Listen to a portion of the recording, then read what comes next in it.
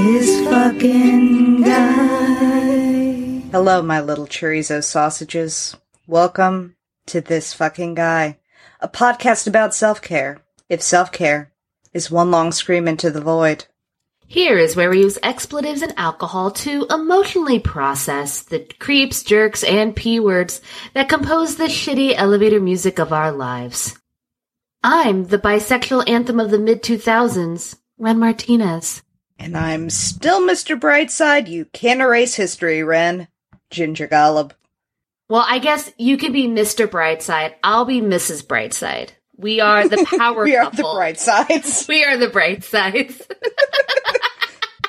Again, the power couple of bisexual ambiguity from the millennial generation. Again, if we ever decide to change the name of this podcast to make it easier to search, the Brightsides would not be a bad choice. I would not be unopposed to that, no. I mean, we have a lot. We also still have, as a possibility, what the fuck was it? Kill me, you beautiful bitch. Kill me, you beautiful bitch. Listeners, tweet at us. Tell us, should we change the name of this podcast? To Kill Me, You Beautiful Bitch. Yes. Or, I suppose, The Brightsides, but it's not better than Kill Me, You Beautiful Bitch. I mean, yeah, I think we just need to see TM, and that's how you trademark things. I'm a lawyer, so I know. Yes. Can you just say JD or Esquire repeatedly after your name and, make you a lawyer? It. Is that... I am Ren Martinez, Reverend Esquire. That's some sovereign citizen bullshit right there.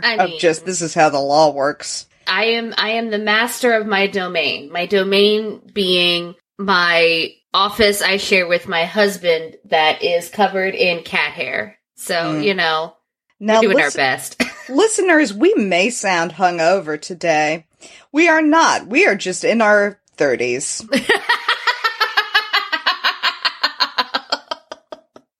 There was a TikTok I showed Reek last night, which is a dude being like, I found this out in my 30s, and I don't know how I feel about it. And it is, not being hungover is way better than ever being drunk. Oh, yeah. And it's like, oh, that is truth. That is truth and light in a golden age.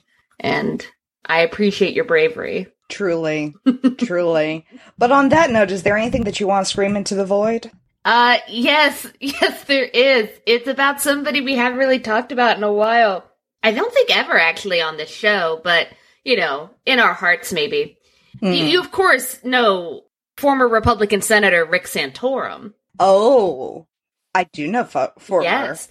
Well, unfortunately... Is he hiking the Appalachian Trail, Rick Santorum? Huh? Is he the one that was hiking the Appalachian Trail... in heavy quotations, but was having an affair with an Argentinian mistress, and that's why nobody could find him for a week? That feels true. I cannot hold on, let me Google this. I think that's him. Oh, what a journey you've taken me on in just 3 seconds. Nope, that was Mark Sanford. Continue. Yeah, so unfortunately, he has parted ways with CNN after he appeared on the Cuomo primetime show, where he was attempting to clarify remarks that he said in April about Native Americans, because he stated at a Young Americans Foundation event that there was nothing here before European settlers arrived. Oh, God, I had forgotten about... We came here and created a blank slate. We birthed a nation from nothing. There was nothing here. Yes, we have Native Americans, but candidly, there isn't much Native American culture in American culture. Christ almighty. Which, I guess you could say that's true, but that's because of the genocides. It is the ethnic largely due to the genocides. So, apparently he tried to backtrack that and was like, might be, but come on. They were my comments were taken out of context, and CNN was like, alright, no, bye. No. We're not Why gonna be was able he to. on CNN? Well, it's the whole thing that once they're done being a politician, they become a political commentator. It's the great circle of life. Oh, God. That's what they do. That's the pasture, right? So once politicians can no longer be politicians for whatever reason, they go to that farm upstate. That farm upstate is some news broadcast where they can continue giving shitty opinions. What happens to them after they get ejected from the farm upstate? Are we going to eat Rick Santorum? Ew, no. I bet he doesn't taste good at all. Stringy. Ugh, like a skim milk mozzarella cheese. You'd really have to braise him, but I feel like that's your best bet. Anyway, to ease off of the cannibalism a little bit. Listeners, why don't you send us your best recipes for how you would cook and eat the variety of conservative talking heads that we loathe in today. So this is just going to get played back later at a court deposition, and I'm both looking forward to and dreading that moment. Well, as a sovereign citizen, there is no jurisdiction over me, so joke's on y'all. God help us all. Well, considering that, yes, we've already gotten into cannibalism in a very worryingly short amount of time. We need some therapy. We do indeed. So, Ginger, light of my life, brazier of political commentators, why don't you tell me about this fucking guy? Alright, well, I had an entirely different episode prepared, but after the heaviness of the policing episode, I wanted something lighter.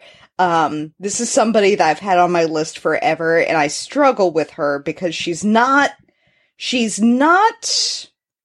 gonna say she's not an awful person. She's not a straight up awful person, but fuck almighty is she a weird beard, so please come on this journey with me. I'm excited. We're holding hands, there's a rainbow bridge. Let's go. Carrie Amelia Moore was born November 25th, 1846, in Girard County, Kentucky. I'm sorry, who? Carrie Amelia Moore. Never heard of her. We'll get to it. You have. Oh, okay. Her name is alternately spelled Carry and Carrie throughout her life. It appears that her father meant to name her Carry and then just got distracted or something and spelled it wrong on the birth certificate. If there were birth certificates, I don't fucking know. It was the 1840s. No rules, just right. Her father, George Moore, was I guess, mildly successful farmer. It said successful farmer on Wikipedia. He's clearly not. He was also a stock trader, and because it was Kentucky in the 1840s, a slaveholder. Yeah. Yeah. A website on historical residents of Missouri, where she later lived, is quick to assure us that Carrie spent lots of time with the family slaves, and as a result, was comfortable with people of various races. Oh, I'm sure she was. Stay classy, Missouri. This actually isn't about racism, so that's... Oh, okay. It's the same kind of shit where it's like Hamilton, like glossing over of history, where it's like the founding fathers were really super swell dudes. Like they might have owned people, but like who didn't? And I'm sure they were very nice to them. And it's like, Are you sure? If by nice you mean like rip out their teeth to make his false dentures? Is that the nice part, or refusing to release them after you die or something? I don't. George Washington will have his day on this podcast. She told my story, but neglected all that part in this musical. She did. You only have 3 hours. I get it. It's fine. I still like Hamilton. I know. Fight me. And we can. Carrie's health was not so great, and the family had some financial setbacks, and they moved around a lot, including to Belton, Missouri in 1854. Because they moved around so much, Carrie and her siblings had no formal education. In addition to their financial difficulties, several members of the Moore family, probably including Carrie herself, appear to have struggled with severe mental illness, in particular Carrie's mother, Mary. Mary and Carrie, rhyming theme in the family. Have no idea what any of her sisters are, or what any of her siblings are named, except for a brother Charles, who we will meet in a moment. I'm guessing Sherry, Terry, and Derry. Yes. Mm-hmm. That popular girl's name of the 1800s, Derry. Dude, they named girls like Temptation Jones, Heart of a Sin, or whatever the fuck. Like, Derry is not that bad. Coveting thy neighbor's wife, Johnson. Criminy. So Mary's whole thing, for lack of better phrasing, because I am very tired, she seems to have thought she was Queen Victoria, which, if you're gonna have a persistent delusion, what a great persistent delusion to have. You know, it's not one of the worst ones I've heard. No, it's not. It's hard to pull off in Missouri, but, you know, you do you, Mary. And I feel like it wouldn't have been as much of a problem in a more sensitive family, but they, like, every time a rumor would come up about, like, did you hear this lady thinks she's Queen Victoria, they would move. That's such an 1840s solution. It really was. Honestly, though, but, like, I feel that in my soul as somebody who, like, is outgoing and, like, performative, but also crippled with social anxiety. So anytime I say something or do something and I'm immediate like, oh no, everyone hates me now, my first thought is we have to move. Pack your bags and move away. I have to fake my death and change my identity. I mean, you know, I did this the other day when I texted you and Susie Cream Cheese, and I made a joke about the baby being a naked mole rat, and then I immediately was like, oh my god, no, that was offensive. I have to die now. Ladies and gentlemen, all babies look moderately like naked mole rats. It's because they are human being larvae. It's fine.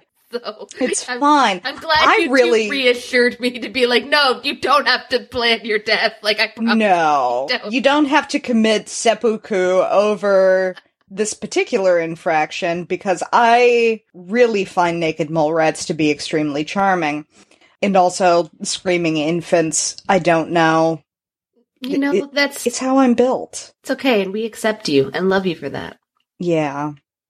Anyway, so they're moving around all the time because Mary, we're fast forwarding a little bit. In 1890, Carrie's brother, the once before mentioned Charles, he had Mary committed to an asylum in Nevada, Missouri.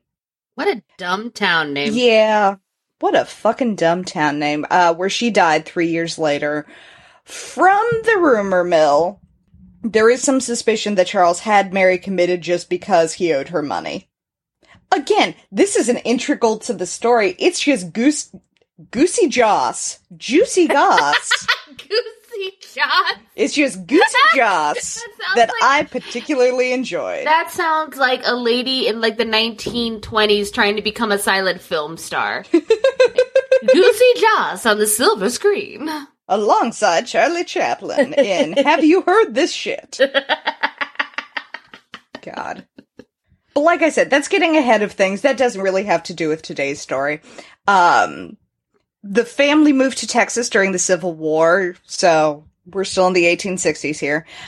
They did really poorly there. They moved back to Missouri quickly. They built a farm, but then they got yeeted by the Union Army, and they moved to Kansas City, which is still Missouri. No matter how many times these city names in Missouri try to convince you that they're other states. Mm-hmm. During the war, Carrie nursed wounded soldiers. There is almost no information on this. I mean, sure. Yeah. Why not? Probably. It's not like there was, like, a healthcare system. No. It was just... This person's Is dying. your daughter unmarried? Have her nurse some wounded soldiers. Maybe she'll find a husband. I was thinking more like, there's a man dying on the porch. Let me at least get him a juice box so he can go out, leave this mortal coil with some sugar in him. Just pep him up a little bit, give him an ibuprofen and send him on his way. There you go. He only has one arm and no legs, just give him a juice box. Mm-hmm. It's all they could do back then. The many juice boxes that they had in the 1860s. Christ. Ye old Capri Sun. At the end of the war, Carrie met a young, dashing, former Union soldier and physician named Charles Gloyd when he became a boarder at the Moore's family home. What a horrible last name. Gloyd? Yes, that sounds like something that, you like a lump you get in your neck. Yes. Yes. I'm sorry to inform you. You have a Gloyd? Yeah, you're gonna have to see a dermatologist about that, Gloyd. Gloyd himself was a severe alcoholic. And Carrie's parents did not want her to marry Gloyd because he was, again, and I cannot stress this enough, a severe alcoholic. It was like the 1860s after the Civil War. Who wasn't? I mean, he was apparently enough so that stood out. Oh, okay, well. Which had to be fairly impressive. Well, I mean, I suppose that's true. Like, if everyone's an alcoholic and everyone's addicted to, opium. So I guess if it's enough for it to stand out, oh boy, perhaps you need to take that down a notch. Just temper it down a little bit. Again, Carrie's parents didn't want her to marry Gloyd because he was an alcoholic. They kind of kept seeing each other and he's like, I'll win them over. And she's like, please do. And apparently he did eventually. Because they were finally married on November 21st, 1867. It didn't go fucking well. What? Gloyd was drunk at the ceremony. Oh, honey. And Carrie was hurt that he preferred to spend his time at the local Masonic lodge, where they apparently had a happy hour, instead of with her. She moved back in with her parents, and they separated shortly before the birth of their only daughter, Charlean? I think it's Charlean. It's Charlie, but then somebody put an N on the end of it. Charlene? You would think that it would be Charlene, and I think it might even be pronounced Charlene, but it's spelled Charlean. Okay. I will pronounce it Charlene from here on out, but you need to know that it's spelled Charlean. I have taken this knowledge and put it somewhere safe inside me. Yeah, on September 27th, 1868, this kid was born. Then 6 months later, Gloyd died of, quote, delirium tremens or from pneumonia compounded by excessive drinking. So it got him eventually. It did. It did. With the money that I was gonna say inherited after her husband's death, he didn't leave her fuck all. She had some land from her parents, and then she sold all of his medical equipment, because remember, he was a doctor. After selling all of that shit, she built a small house for herself, her daughter, and her mother-in-law, Gloyd's mama, in Holden, Missouri. She attended the suspiciously named Normal Institute in Warrensburg, Missouri, and she got a teaching certificate there in 1872. Carrie taught in a school in Holden for 4 years before being fired for teaching children unconventional pronunciations of words. You can get fired for that? By being like, hey kids, we're going to learn about the syllables. The syllables. God, I wish I had any more information on this for you. Hilarious. Just she said shit wrong, so we had to let her go. And yeah, after that point, I guess unemployed, she began to pray for help in the form of a new husband. And she found one. In 1874, Carrie married David A. Nation, an attorney, minister, and journalist who was 19 years her senior. As far as I can tell, they fucking hated each other, had nothing in common, What a great foundation for marriage. Yeah, no, it never had any children together. I can't imagine this woman having sex with anybody. Like, eventually I will show you a picture of her and she'll just go like, yeah, she does not seem like she would enjoy that. Mm-hmm. And I respect that. I respect that from her. He wanted somebody to raise his kids from his previous marriage, and she seemed to do an okay job at that, I guess. They spent as little time together as possible. Shortly after their marriage, they did purchase a massive cotton plantation together in Brazoria County, Texas. But neither of them knew jack shit about farming, because again, he's a lawyer, and she's a teacher who, who can't say shit right. Can't say shit right. So the farm went under very quickly, but he was still a lawyer, so they did okay. During her second marriage, she became increasingly religious. Some of the sources I've seen notice that she started having visions and dreams around this time. They don't specify of what. Presumably Jesus. Call me what you want. Call me what you need. Call me in the morning. I'll be on the way. It was only a matter of time before you started singing Montero. I mean, yeah. Yeah. Then, for whatever reason, Carrie gets really, really into managing hotels. In 1880, she moved. Sorry, it's like, yeah, like there's no way for me to be like elegant segues. Like, I don't know. Then she started managing a hotel. Yeah, because the lady who's like pronouncing things incorrectly has to like certainly be in the hospitality industry. All right. I feel like she did not have the personality for it, but she certainly was prolific at it. At 1880, she moved herself, her daughter, David's daughter Lola, and Mother Gloyd, who is her first mother-in-law, who is still living with her. Mother Gloyd, isn't that Rapunzel's mom in Tangled? Mother knows best. You can't prove to me it's not. They all moved into a hotel she's operating in Columbia, Missouri. No fucking clue where David is at this point. Actually, we do know where David was at this point because he was operating a saddle shop.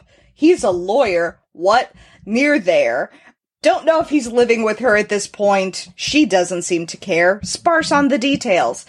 Then they all moved to Texas to operate a different hotel because I guess they kept doing this. Was this normal? Does anyone know? Please tweet at us. It's the 1800s. I think normal is incredibly relative.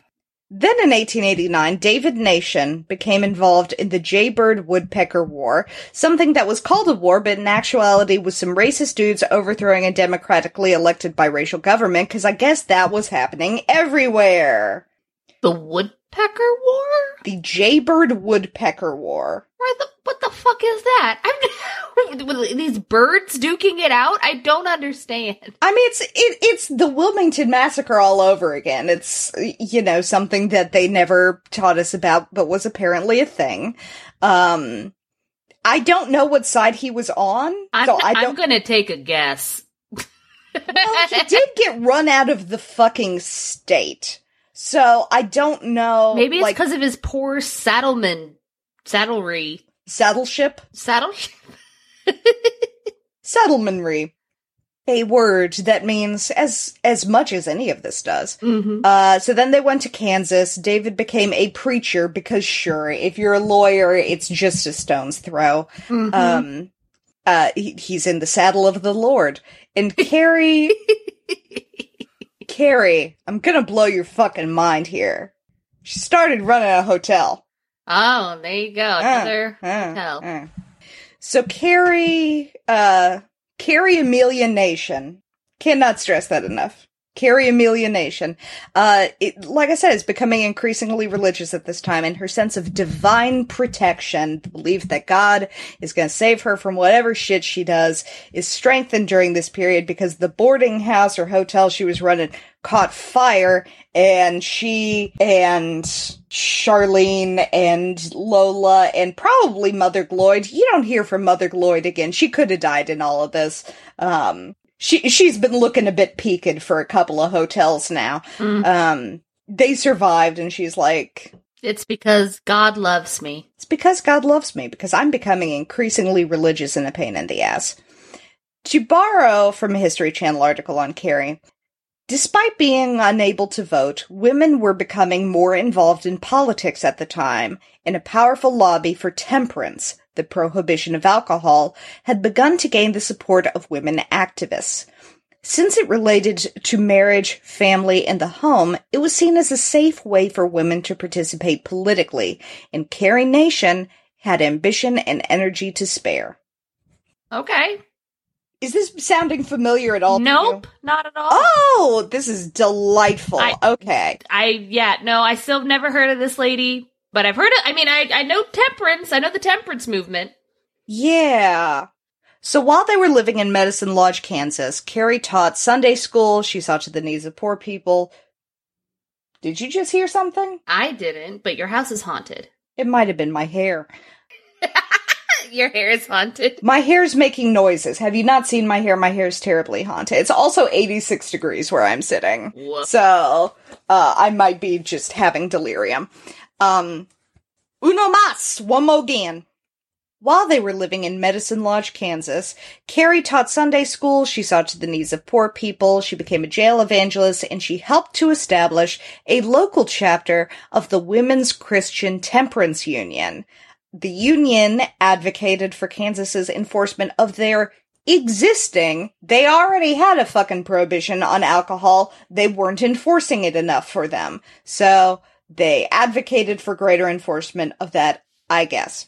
So as you apparently don't know, but some people may know, Carrie Nation was a big fucking prohibitionist. Mm-hmm.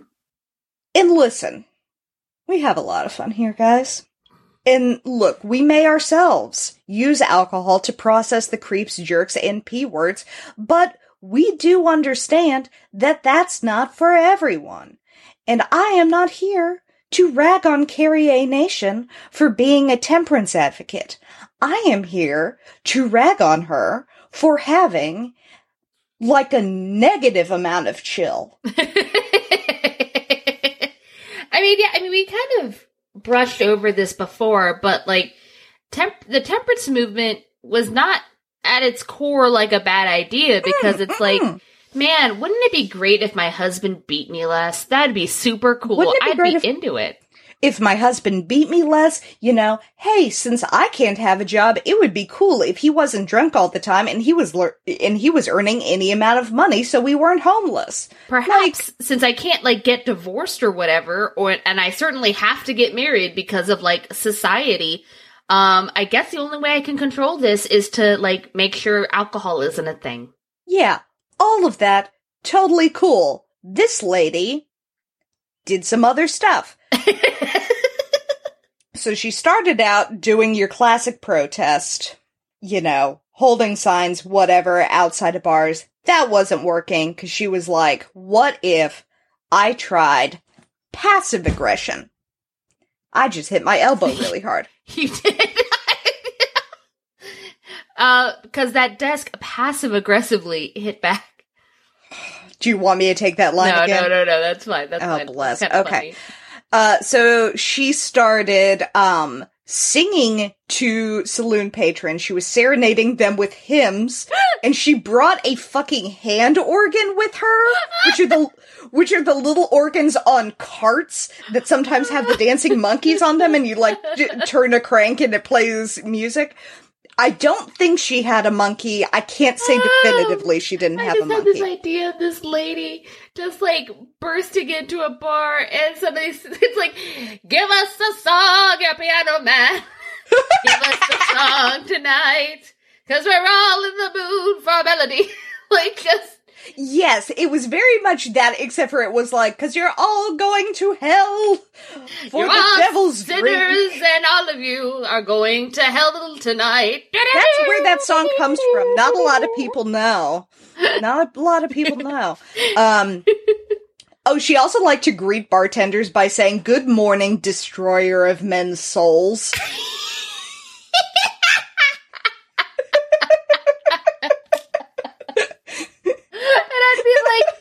Absolutely nice to meet you. How are you doing today? I am a destroyer of men's souls. As you may imagine, these new tactics just annoyed people. No. They were not looking at her going, I have to change my wicked ways. They were just like, what the fuck is this lady doing? This lady's loud as shit. It reminds me a little bit, I mean, obviously, like, I think there's nuance to this movement. There is no nuance to anti-abortion activists. No. But, just that whole thing of, like, having, like, bloody dolls that, like, are strewn across the pavement and, like, I just was watching one where, like, it's one of those offices that, like, it's in a city, so the sidewalk isn't, their property. And they're straight up at the window of this fucking clinic screaming at the glass. Going on about Jesus and whatever. And apparently they did call the cops, and the cops are like, well, technically they're on public property. They do that. It's so fucking annoying. I was, when I was an escort at Planned Parenthood, they owned the entire block that the building was on, as well as the parking lot, and it had a giant, like, hedgerow, so they couldn't get anywhere close to the building. They had to stay outside. But they had ladders that they had around the hedges, and they'd be all above the hedges, like, on their megaphones, just shouting all sorts of shit. I was called a vulture and a death escort. That's my favorite title that I've ever received. Nice. And I once had a dude whose girlfriend went inside. He was like, I have a pit bull. I could get them to leave. I'm like, no, sir. I appreciate your energy. I love everything about this. But let's just take a nap. Just hang out with your dog and take a nap. We don't need that. We don't need that in our lives. Friend of the show, one of our many Hannahs, was telling me, she works at Planned Parenthood, and she was telling me about the most recent 40 Days protest, which, if you are not familiar, dear listeners, every Lent, protesters kind of bolster up their protesting actions at Planned Parenthood, and, they do, like, this whole 40 days of really intensive activism there. She was telling me last time this happened, she was pulling into the driveway just to fucking get to work, and somebody was blocking the driveway, so she stopped and she got out of their car, and they were just so excited that she had joined the cause, and she was like, I need you to move so I can get to work, and they were just so crushed, because no one likes them. No one likes them. No one likes them. I need to show you right now just a picture of this woman if you have never seen or heard of her. Yeah. So this is what you can be picturing for the rest of our episode, and so you can describe her to our listeners. She looks a little bit like the Wizard and the Wizard of Oz, mixed with the lady from Poltergeist saying this house is clear. Yes. Yeah, that's fair. Like, she gives very much, like, disturbed psychic energy. Yeah, little bit. She also looks a little bit, I don't know, it must be the glasses. Look, she looks a little bit like FDR. She doesn't not look like FDR. I would have said she looks like a cartoon frog. Yeah, clearly. Inexplicably wearing a veil. Was that a veil? It was so hard to tell. No, that wasn't her hair. That was a veil. Oh. I mean, I do love drama queens, so I appreciate the commitment. Yeah. So, being assertive wasn't working, being passive-aggressive wasn't working. And she began to pray to God for direction, how to make these sinners quit their drinking ways. On June 5th, 1900, she felt she received her answer straight from God, as Nation described it. The next morning I was awakened by a voice which seemed to me speaking in my heart these words, Go to Kiowa. And my hands were lifted and thrown down, and the words, I'll stand by you. The words, Go to Kiowa, were spoken in a murmuring musical tone, low and soft, but I'll stand by you was very clear, positive, and emphatic. I was impressed with a great inspiration. The interpretation was very plain. It was this. take something in your hands and throw it at these places in Kiowa and smash them. I don't know a lot about God, or any of the gods, really. Like, I just can't say that I'm much of an expert, but there's something very ungodlike about someone whispering in your ear, go to Kiowa. Like, there's this, I mean, if I'm gonna go on a godly quest, and they're like, your destination, Kiowa, I'd be like, oh, no, that's not it. That's no. Kiowa was a town in Kansas. It was a place that, like, existed, and I guess was close by. First of all, the leap between go to Kiowa, I'll stand by you, which is, if we're calling this a primary source document, you know, this is what was said. Her interpretation is, go to Kiowa, take something in your hands and throw it.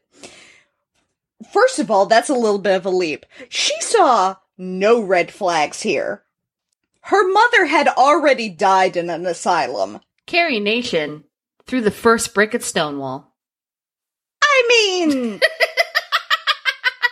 that was not what she was going for, and I don't think she would have approved of it, but, I mean, Carrie just went, well, obviously, yes, I'm going to go to Kiowa, Kansas with a bunch of smashers. She called her rocks smashers. Oh, because they're special god rocks.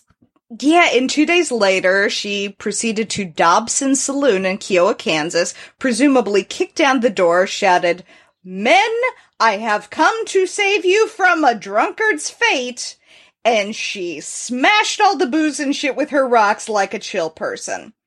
Per her own account, because I love a fucking primary source, quote, "I ran behind the bar, smashed the mirror and all of the bottles under it, picked up the cash register, threw it down, then broke the faucets of the refrigerator, opened the door, and cut the rubber tubes that conducted the beer. I threw over the slot machine and got from it a sharp piece of iron, which I used to open the bungs of the beer kegs and open the faucets of the barrels, and then the beer flew in every direction, and I was completely saturated."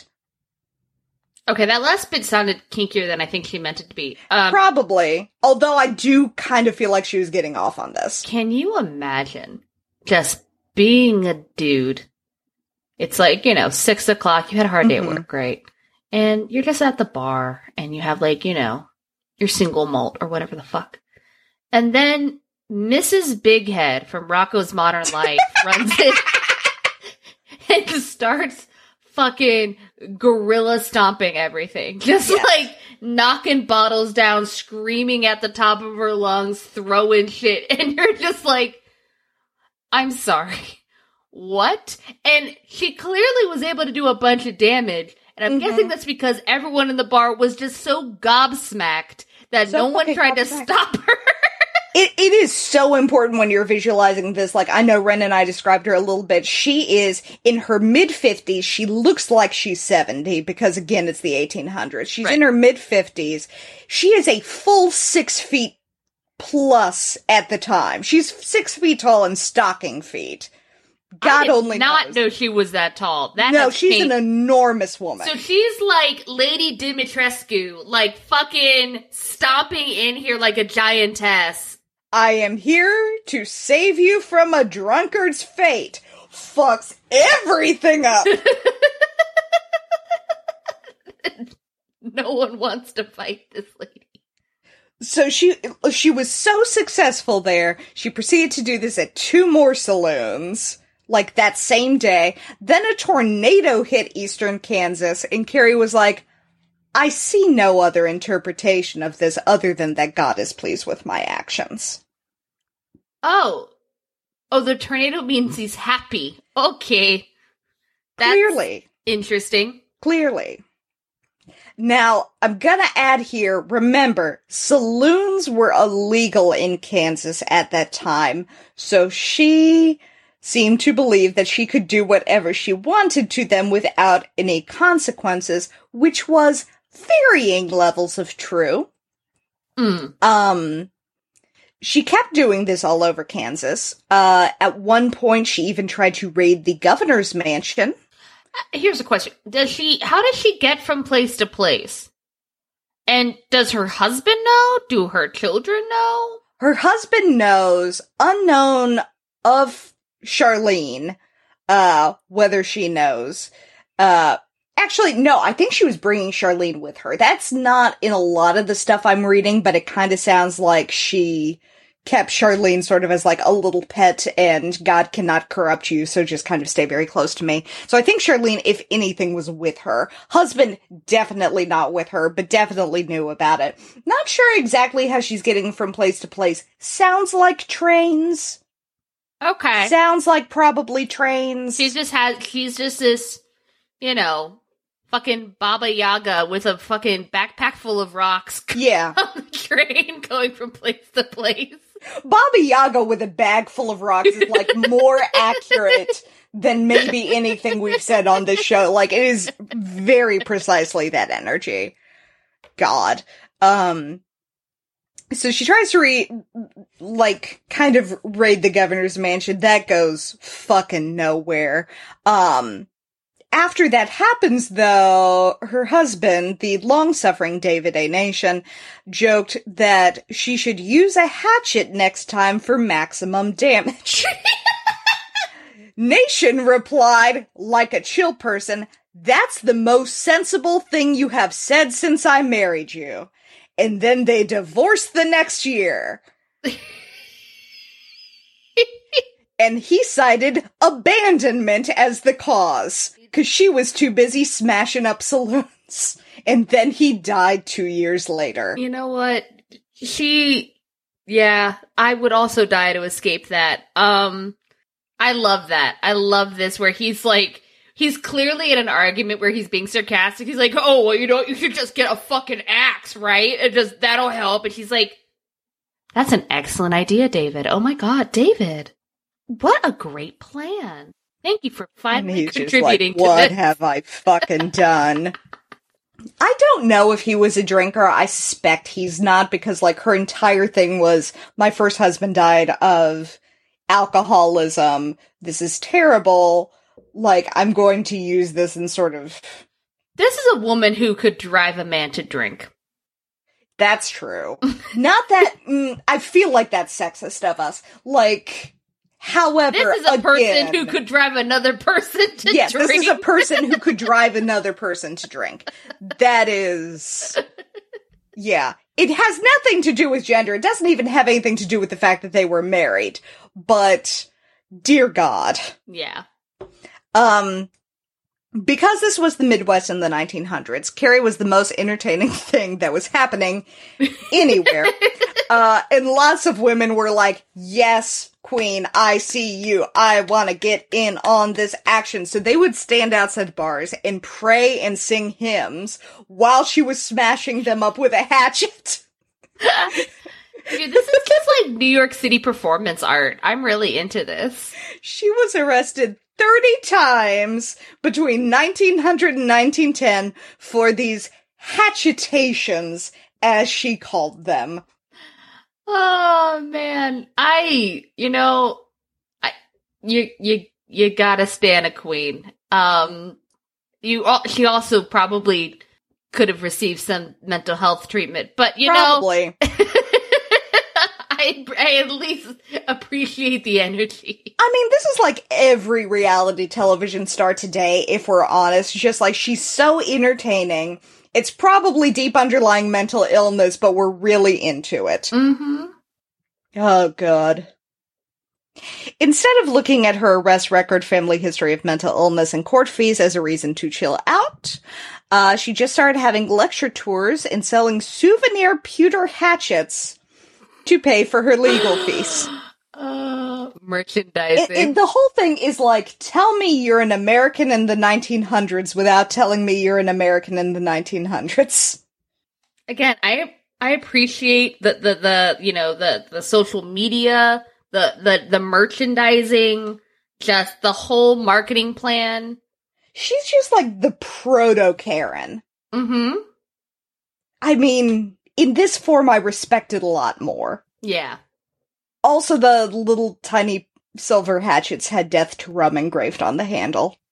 Dude, this kind of badass. I kind of want one. I really want one so bad. So what do you do, dear listener, when you have smashed up all of the bars in Kansas with an axe? You go to Missouri. You go to Kansas City, Missouri. Kansas City was very anti-temperance, and this did not go over well. After she smashed up a bunch of saloons, she was arrested, taken to court, and fined $500 in 1900 money. But the judge suspended the fine on the condition that Nation leave the town by 6 o'clock that night and never return to Kansas City. We are exiling you. According to the contemporaneous New York Times article, she agreed and was on a train within 15 minutes, because that's a lot of money. Yeah. Yeah. Yeah. As Carrie's infamy increased, she conducted temperance and women's rights marches across Kansas, Missouri, and Texas. Nation's anti-alcohol activities became widely known, with the slogan, "All nations welcome but Carrie," becoming a barroom staple. Okay, that's pretty witty. That's pretty very good. very good and surprisingly inclusive. Yeah. Didn't know you had it in you, Kansas. Yeah. She published the Smasher's Mail, a bi-weekly newsletter, and The Hatchet, a newspaper. In reality, while she is known primarily for the hatchetation stuff, she only did that for, I could not figure out exactly how long it was. I think it was, 2-ish years, but it did leave such an impression. Did it? The rest of her life was devoted to lecturing about anything and everything she believed was immoral. She also rallied against fraternal orders, tobacco, foreign foods, corsets, skirts of improper length, and sexy paintings. Oh, well, I don't care about that stuff. I mean, let people paint sexy. Draw me like one of your French girls. Truly. She was also an advocate of women's suffrage, so yay for that. Yeah, that's good. Yay!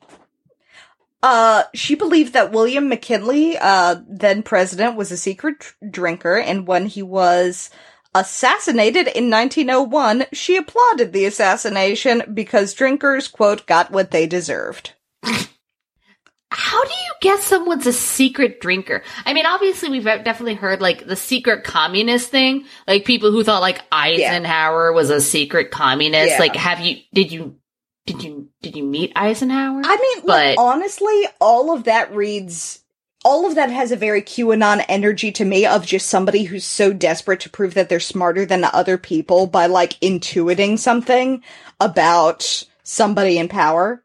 It's also the kind of thing where it's when you frame it that way, you can't disprove it. When you say, you're a secret drinker, and you're like, no, I'm not, and prove it. You go, aha! It's hey, Rick Santorum is a donkey fucker. And he's like, no, I'm not. And it's like, prove it. And you can't.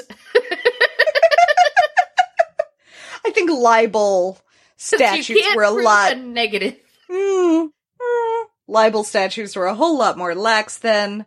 In 1903, Carrie A. Nation officially changed her name to Carry, saying it meant Carry a Nation for Prohibition. She is divorced from her now dead husband now, but she was not giving up that name. I mean, it is a good name. It's better than Gloyd. Gloyd. Carry a Gloyd for Prohibition. It doesn't roll off the tongue very well. Carry a Nation for Prohibition. In 1904, she published her autobiography, The Use and Need of the Life of Carrie A. Nation. The use and need of the life of Carrie A. Nation. You know what? That's a very bold autobiography. So bold. It's not just that you want to know about me. My life is so important that it needs to be used and you need it. Yes. That is, there's a specifically, not just me, my life. Yeah. The whole thing. Publishing her autobiography made her enough money to buy a house in Kansas City, Kansas. Because she wasn't allowed in the one in Missouri. She wasn't allowed in the one in Missouri. To shelter the wives and mothers of drunkards, Which is weird to me that she went with wives and mothers, like, all the time, but not ever the children? I mean, it might be one of those things where the children are a foregone conclusion. Maybe. I don't know. It seems weird to me. As she got older, Carrie had to resort to increasingly weird stunts, like appearing in vaudeville shows in the US and Britain. In 1903, she appeared briefly in Hatchetation, an adaptation of T.S. Arthur's 10 Nights in a Barroom and What I Saw There. But her life on stage generally did not go over well for fucking anyone, because Carrie was like, these entertainment venues are not the right place for me to proselytize about Jesus. And the audience who came there for entertainment were like, we also agree that these are not the right places for you to proselytize about Jesus. We are not enjoying this. Also, in at least one case, she stormed onto the stage and smacked a prop drink out of an actress's hand because she assumed it contained real liquor. I don't know. I'd like to be at that show, though. That sounds like a really good show. It would be something to see. During a show in London in 1909, someone threw an egg at her, and she stormed off stage, ripped up her contract immediately, and returned to the U.S. I'm kind of surprised it only happened the once. Yeah. Yeah. She returned to the lecture market, selling yet more souvenir hatchets. It seems like there has to be one we can buy on eBay for a reasonable price. Yeah, we need to look into that. Somebody, if anybody wants to get their name read on air, please send us a little tiny pewter hatchet with Death to Rum engraved on it. That would be fucking hilarious. I will put it on my bar. Yeah, she also, sold signed photos of herself, which I do want to see the home that has, like, the Carrie A. Nation portrait, like, signed up in it. Yeah, some people have their favorite bands, some people have politicians, and some people have old ladies whipping out hatchets in bars. Everyone has their own thing. Like, honest to God, there were women that were touring Carrie A. Nation like some people tour Fish. Oh, she had, like, groupies. She had groupies. Oh, okay. Yeah. Okay. It was like an entire thing. I guess the alternative was going back home to their shitty husband, so why not? Yeah. I have no context for this beyond this sentence. In October 1909, various press outlets reported that Nation claimed to have invented the airplane. Oh. That's all I fucking know about that. I looked for it. I could not find more. Did she actually do it? Is it something that was just the newspapers reporting something for sensationalism? I don't know. Carrie A. Nation invented the airplane. You heard it here, folks. You heard it here. I feel like if anyone could keep an airplane airborne with just the weight of her rage, it was Carrie A. Nation. It just needs a lot of hot air, so. Near the end of her life, Nation moved to Eureka Springs, Arkansas, where she founded the home known as Hatchet Hall. She was very sickly by this point, but continued to lecture. During one speech in Eureka Springs, she proclaimed, "I have done what I could," and collapsed. According to Wikipedia, she was taken to a hospital in Leavenworth, Kansas.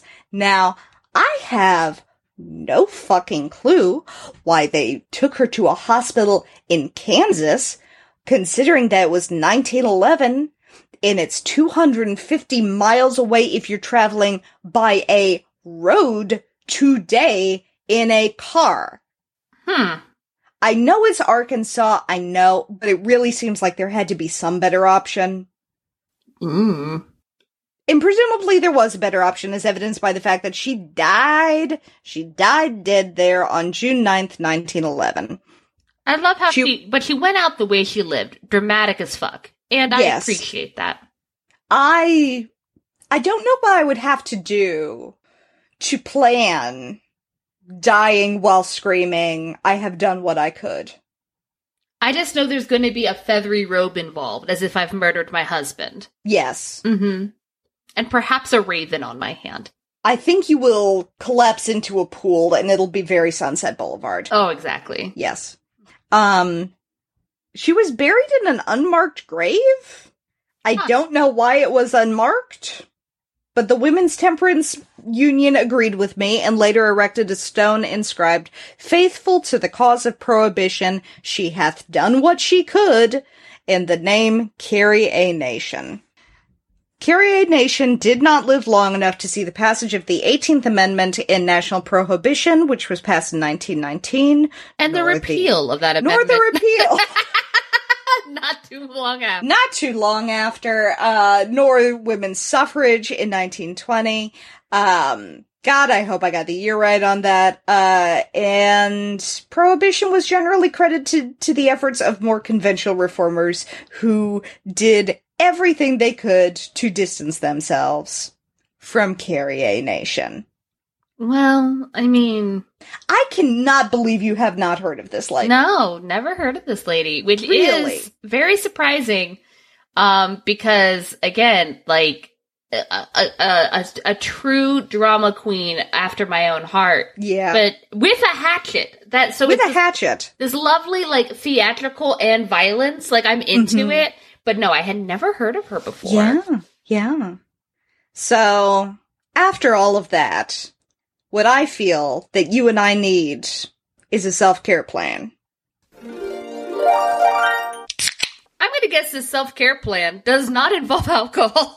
It involves exclusively alcohol. Which is hypocritical of me, considering the only thing I have consumed today was one Mike's Hard Lemonade seltzer. I should probably eat breakfast. It's 3:14 in the afternoon. Destroyer of men's souls! Destroyer of men's souls! But yeah, I wanted to do a self-care plan about, like, you know, alcohol and sort of setting boundaries regarding alcohol, because I thought that, you know, that after an hour of ragging on Carrie A. Nation, that would perhaps be the right thing to do. First and foremost, drinking alcohol alone is not self-care. If it's something you enjoy, that's fine. But if it's your only or primary coping strategy, you might have a problem that needs to be addressed. I'll drink alone. Yeah, with nobody else. I'm an alcoholic. I am so amused by, like, all of the people who love to drink to the song Son of a Bitch by Nathan Radcliffe and the Night Sweats. Which is about him having delirium tremors while in rehab. Oh yeah, it's one of my dad's favorites. We always play it when we're drinking. And he's like, and he just gets, and of course he's not an idiot, like he knows what it's about, but he's like, yeah, but it's so good. Son of a bitch. Give me a drink. Like, he can't help it. God. Number 2, if you feel that you have a problem with alcohol, there are more strategies than just absence or the 12 steps. Find what works for you, as long as it doesn't involve a hatchet, because that's going to cause more problems. Finally, it's important to find a community that values your boundaries and what you're working towards, both in terms of alcohol and generally. It's important that they give you critical feedback when you need it, because being a sycophantic yes man or supporting your questionable vaudeville career sounds more like a cult. I expect everyone in my life to support my questionable vaudeville career, and I will not hear a word against it. I do, but I will also give you critical feedback on, at minimum, costume choices. So, I'm so pleased I could be here for you to, I guess, learn something today. Yeah, no, I actually kind of stand this lady. Like, don't get me wrong, like, I'm not really into the whole, like, inserting God and morality into, like, literally everyone's business. Not a huge fan of that. But I do appreciate a woman with convictions that will stand by them with a hatchet, you know? I stand her in the same way I stand Carol Baskins by feeding her husband to a tiger, where I'm like, it was the wrong way to do that. But by God, she gets results. Spiritually, I understand and accept. Spiritually, I understand that, but don't do that. But I understand why you did that, but don't do that! That's gonna be all for us this week, folks. If you like what you're hearing, you should check us out. Website is This Effin' Guy Pod, as well as our Twitter. Our Patreon is also This Effin' Guy Pod. As of right now, I am the only admin on Facebook because they are very upset with Ginger and her memes. They kicked me off, and then I had to kick myself off to get back on. Yeah. So if the memes have seemed less frequent, it's because I'm having to email them to Ren and set up just like a weird black market system of memes. But we hope to be back in regular business soon. You got one with a lizard in it? You bet I do. Hold on a second, bud. Sirens. Like, scatter. Frog in a cowboy hat. If you found us through our Facebook, hello, and yes, we will continue the meme parade as best as I can as somebody who's still, social media is still a thing that it does not compute with the ADHD. It is not. It's okay. It's not a thing. We'll fix it eventually. As always, I'm Ginger Golub. I'm Ren Martinez. Here's a bonus self-care tip. Installing blackout curtains will make your body think it's permanently 3 a.m., so don't put them up unless you really need to, Ren. Oh, man. Me and my husband is such a delicate balance. Freak. Of sleep hygiene. Also, perhaps, maybe, don't be this fucking guy. Peace. There we go. Wow.